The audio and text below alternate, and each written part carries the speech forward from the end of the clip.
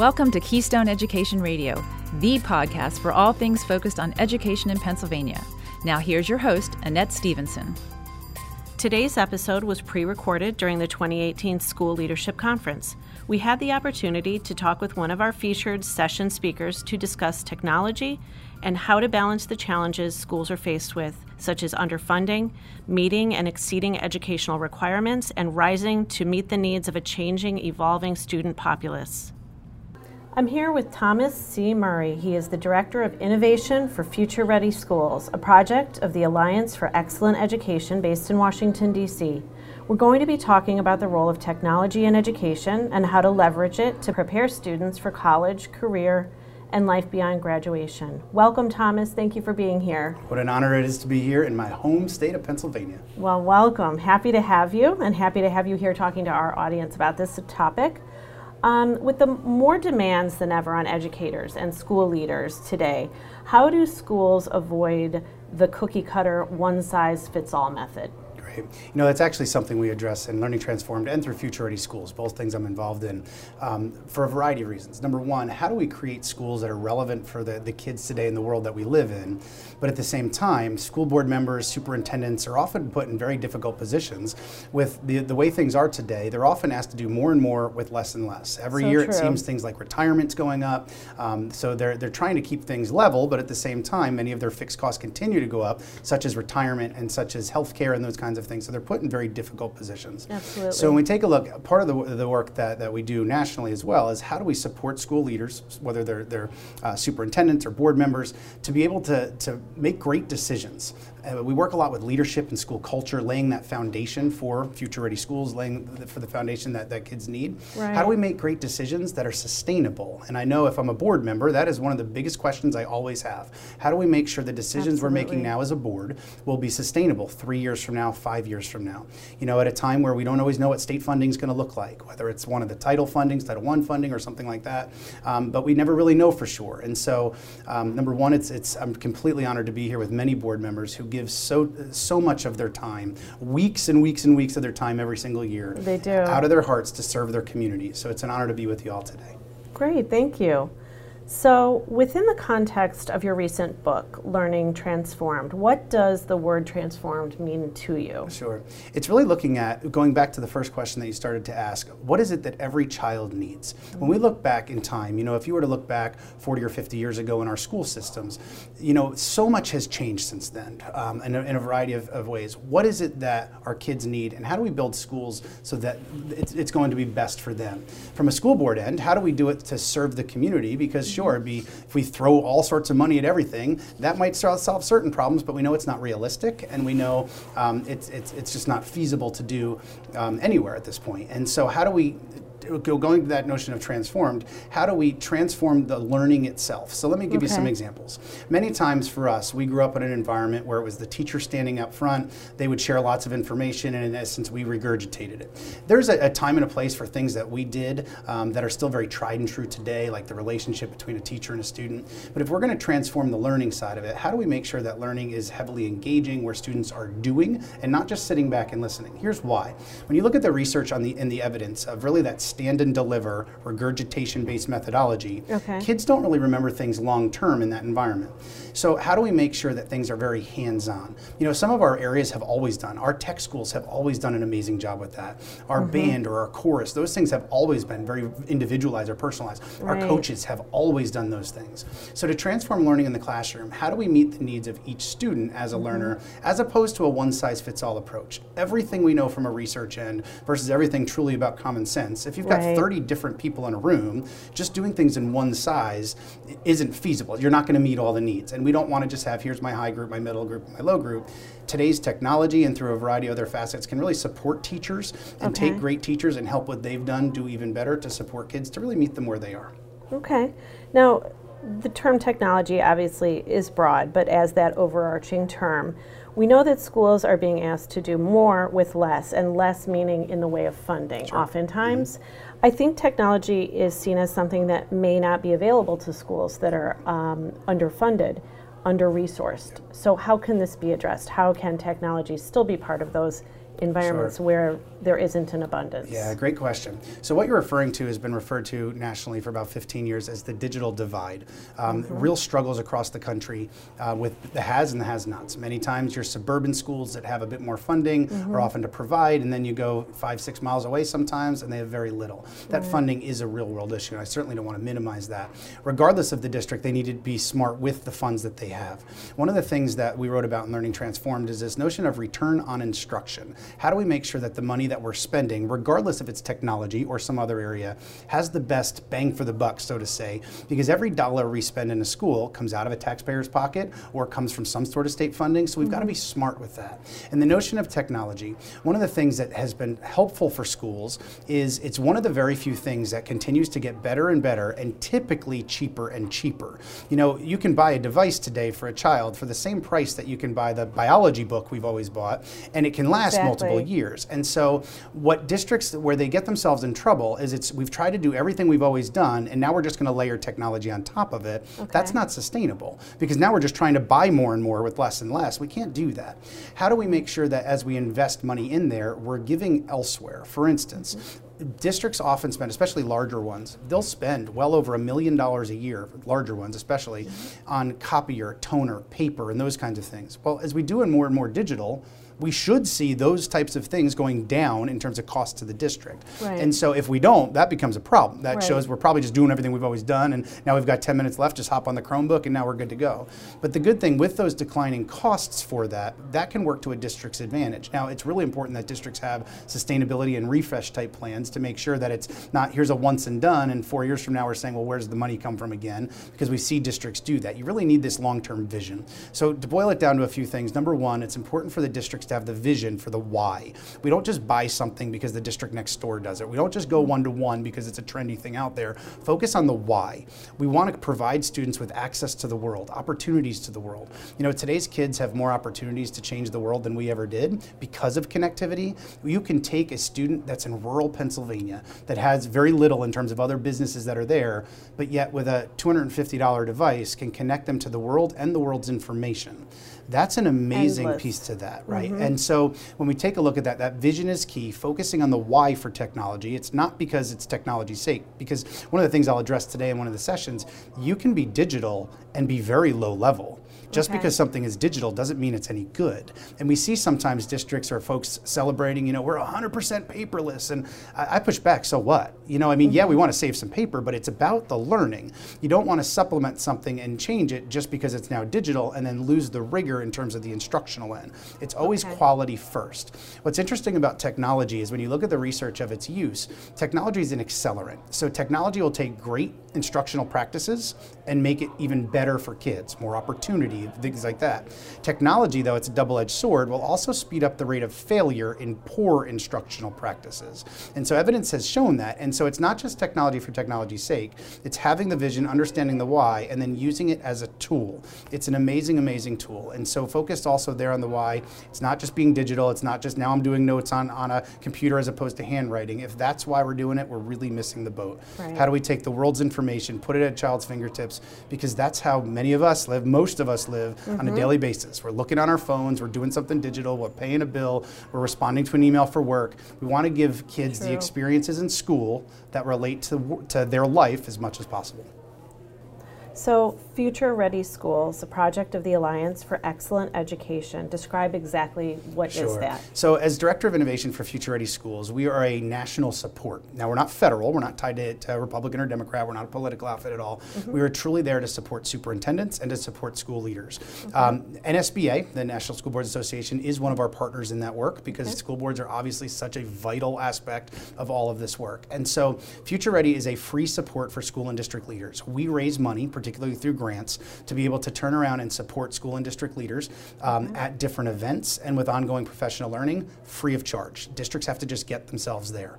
And so one of the neat things, we have many board members come to our events as a strategic team. We encourage district leaders to not just come as individuals, but bring a board member or a superintendent, maybe a principal, maybe an instructional coach, somebody on the tech side, to really come. We help districts do a variety of things. Number one, vision and to strategically plan, where are we going with all this work? So many times you'll hear from teachers. I just feel like I'm spinning my wheels year after year. It's something new, and something else to be different next year. Hard to keep up with. And that's often that's often the side of a lack of vision, of understanding where we're going, and it just understanding that like every year something just gets layered on top or dumped on top of them. It's often a vision issue, and so helping district leaders formulate that vision so folks in the district and their community understand where they're going with things is really one aspect of things. But another is this notion of leadership and culture, and that's part of what I'll address today, working with board members and working with superintendents. How do you create a culture in your school district where people want to be? There's times you talk to teachers and they're looking to get out because it's a toxic environment. They don't look forward to going to work. In those environments, who loses most? It's not we adults, it's the children. It's the kids that we have the opportunity to serve. So as school boards and as superintendents, it's a difficult balance because you're dealing with tough issues on a weekly basis. Whether it's funding or budgets, that's one side of things, but the community side, things come up, real world difficult issues that they deal with that aren't always positive. Mm-hmm. And so how do you continue to create a culture in a district where people want to run to, where kids want to be, where families are proud to say your name as a school district?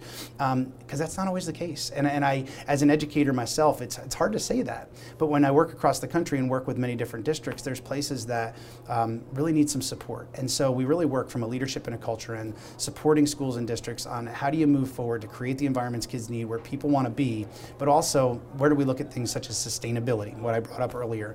How do we make sure that those decisions and so many facets of the things that we do are in flux with funding, but are going to be sustainable long term.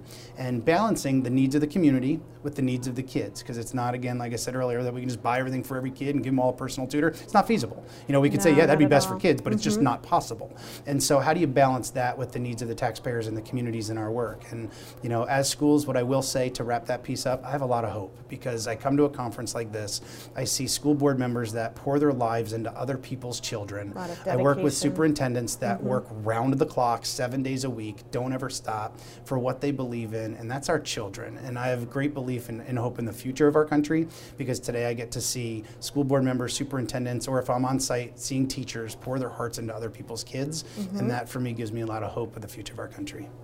You talked in this last question about vision, and so with respect to the leadership self-assessment that is part of your process, just talk a little bit, not in great detail, but how is that conducted and what comes out of that? Great question. So as part of Future Ready Schools, we also develop not just events, but a lot of tools and resources completely free for districts. We don't sell anything, which is always nice to hear. People will always, is this for $29.99 a month, you can be Future Ready too at the end of the month. That we don't sell anything. We don't take $1 from a district. We never have, and we won't. Correct.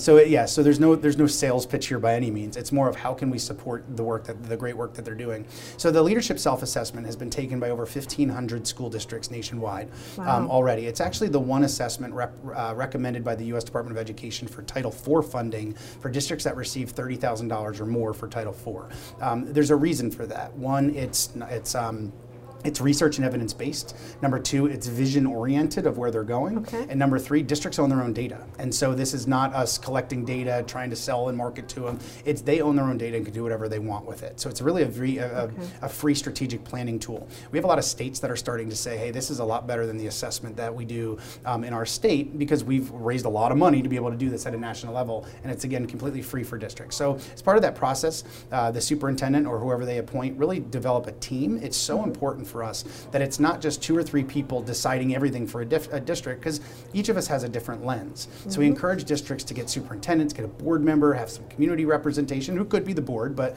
also could be other members, have some teachers, some principals, really come together and work through the assessment together, being real in where they are. You see, every day in every district around the country, great things are happening, but every district also has needs. Every district have areas that they can improve, and that's not any sort of condescending comment, it's just the reality of being human and working with people. And so that's one of the examples of the free tools and resources that districts can use. Again, over 1,500 districts across the country have used that. And it's something we're really proud of, because districts are showing that here's where we're going with it, here's the research and evidence that shows it. It also provides a lot of gaps and strategies. So it'll point out, here's gaps in your responses, and then written by about 60 practitioners, here are strategies to help close those gaps in your districts that you might want to try. It's all free and there's no catch. Okay. We held an equity summit earlier this week, and there's a lot of conversation around equity and equity in education, of course. So what does that mean to you Sure. within the context of what we've been talking about? Yeah. Well, first of all, kudos for holding that summit. Equity is core to the beliefs at Future Ready Schools and the work that we do.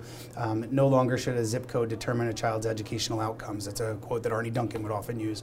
When we take a look at this notion of equity, I look at it in a variety of ways. Some folks, I'm proud to live in the Parkland School District here in Pennsylvania. I'll give them a shout. And I know at the conference yesterday, they presented on this notion of digital equity. Yes. And so they're doing incredible things as Parkland as a district, but again, their district leadership has a vision for it. They understand the why, and it's supporting all kids. Education, especially here for public schools, our goal is to support all children, not just those children that have or that can, all children. And that's something in our country that we're proud of. We'll have children come to us with some of the most severe disabilities or some of the most severe needs, and we're proud to say we don't give up on that kid like many other places do.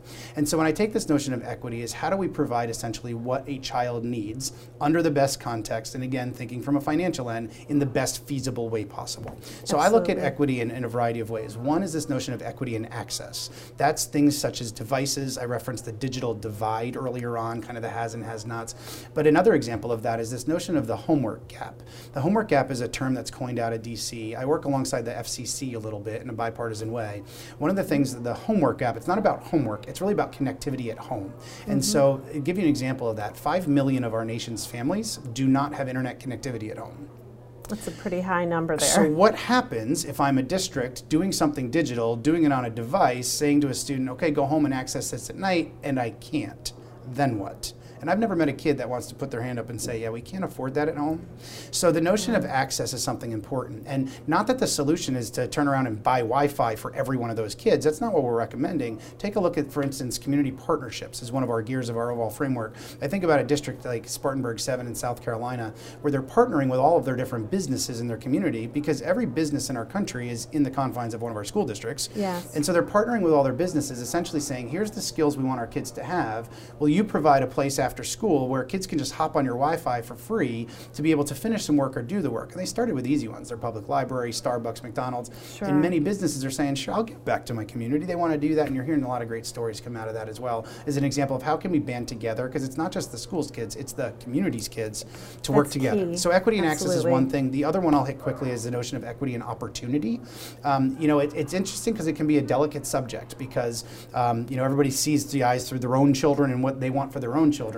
But when you study disparities in our country in terms of, I'll just use even a male-female comparison, take a look at computer science in our country. You take a look at computer science and you look at the students that are taking those courses.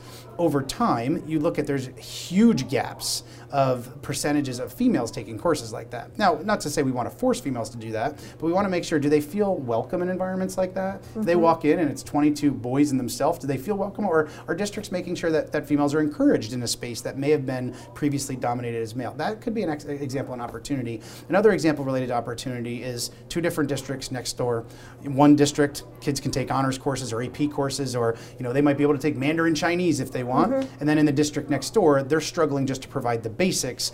And you talk about completely different opportunities based on which side of the street you live on. We have huge gaps in our country related to that. And there's no easy solutions. I mean, funding's a massive issue, and who's going to pay for that is certainly a real scenario here. Mm-hmm. With that. But at the end of the day, how do we provide the best access to all kids, regardless of their needs, is really ultimately one of our goals. And to me, that's how we define equity.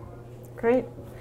So if school leaders are interested in knowing more about what we've been discussing, sure, or knowing more about Future Ready Schools, where can they find out? Sure. I encourage them to check out futureready.org. Again, you won't see anything for sale on that site, so go check that out.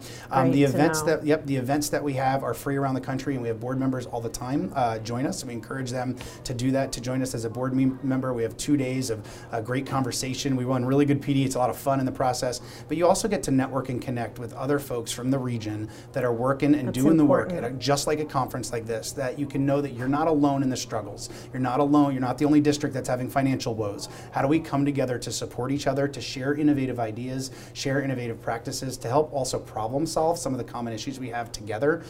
So I encourage you to check those things out, as well as we provide a lot of resources that come out on a regular basis. We just wrote a white paper specifically for rural districts. And here in Pennsylvania, how many rural districts do we have? Many of them, hundreds of them. A lot, And so they have some unique challenges challenges compared to some of our more urban or suburban ones. And so we provide tools and resources, especially for unique groups like that as well. Another one of our partners is the National Rural Education Association. Well, we did that in partnership with them to be able to turn around to support schools. And again, none of that's for sale. It's just truly a support with no catch. Excellent. Tom, I want to thank you so much for taking time today to talk with us on this really important topic. Great. Honor to be here, especially to be home here in Pennsylvania. Thanks for having me. Great. Listeners, I encourage you to go to our website at keyedradio.org for more information and resources supporting today's discussion. This is Annette Gray saying thank you for listening to Keystone Education Radio. The views and opinions expressed on the Keystone Education Radio podcast are solely the views and opinions of our guests and do not reflect the views and opinions of the Pennsylvania School Boards Association. Thank you.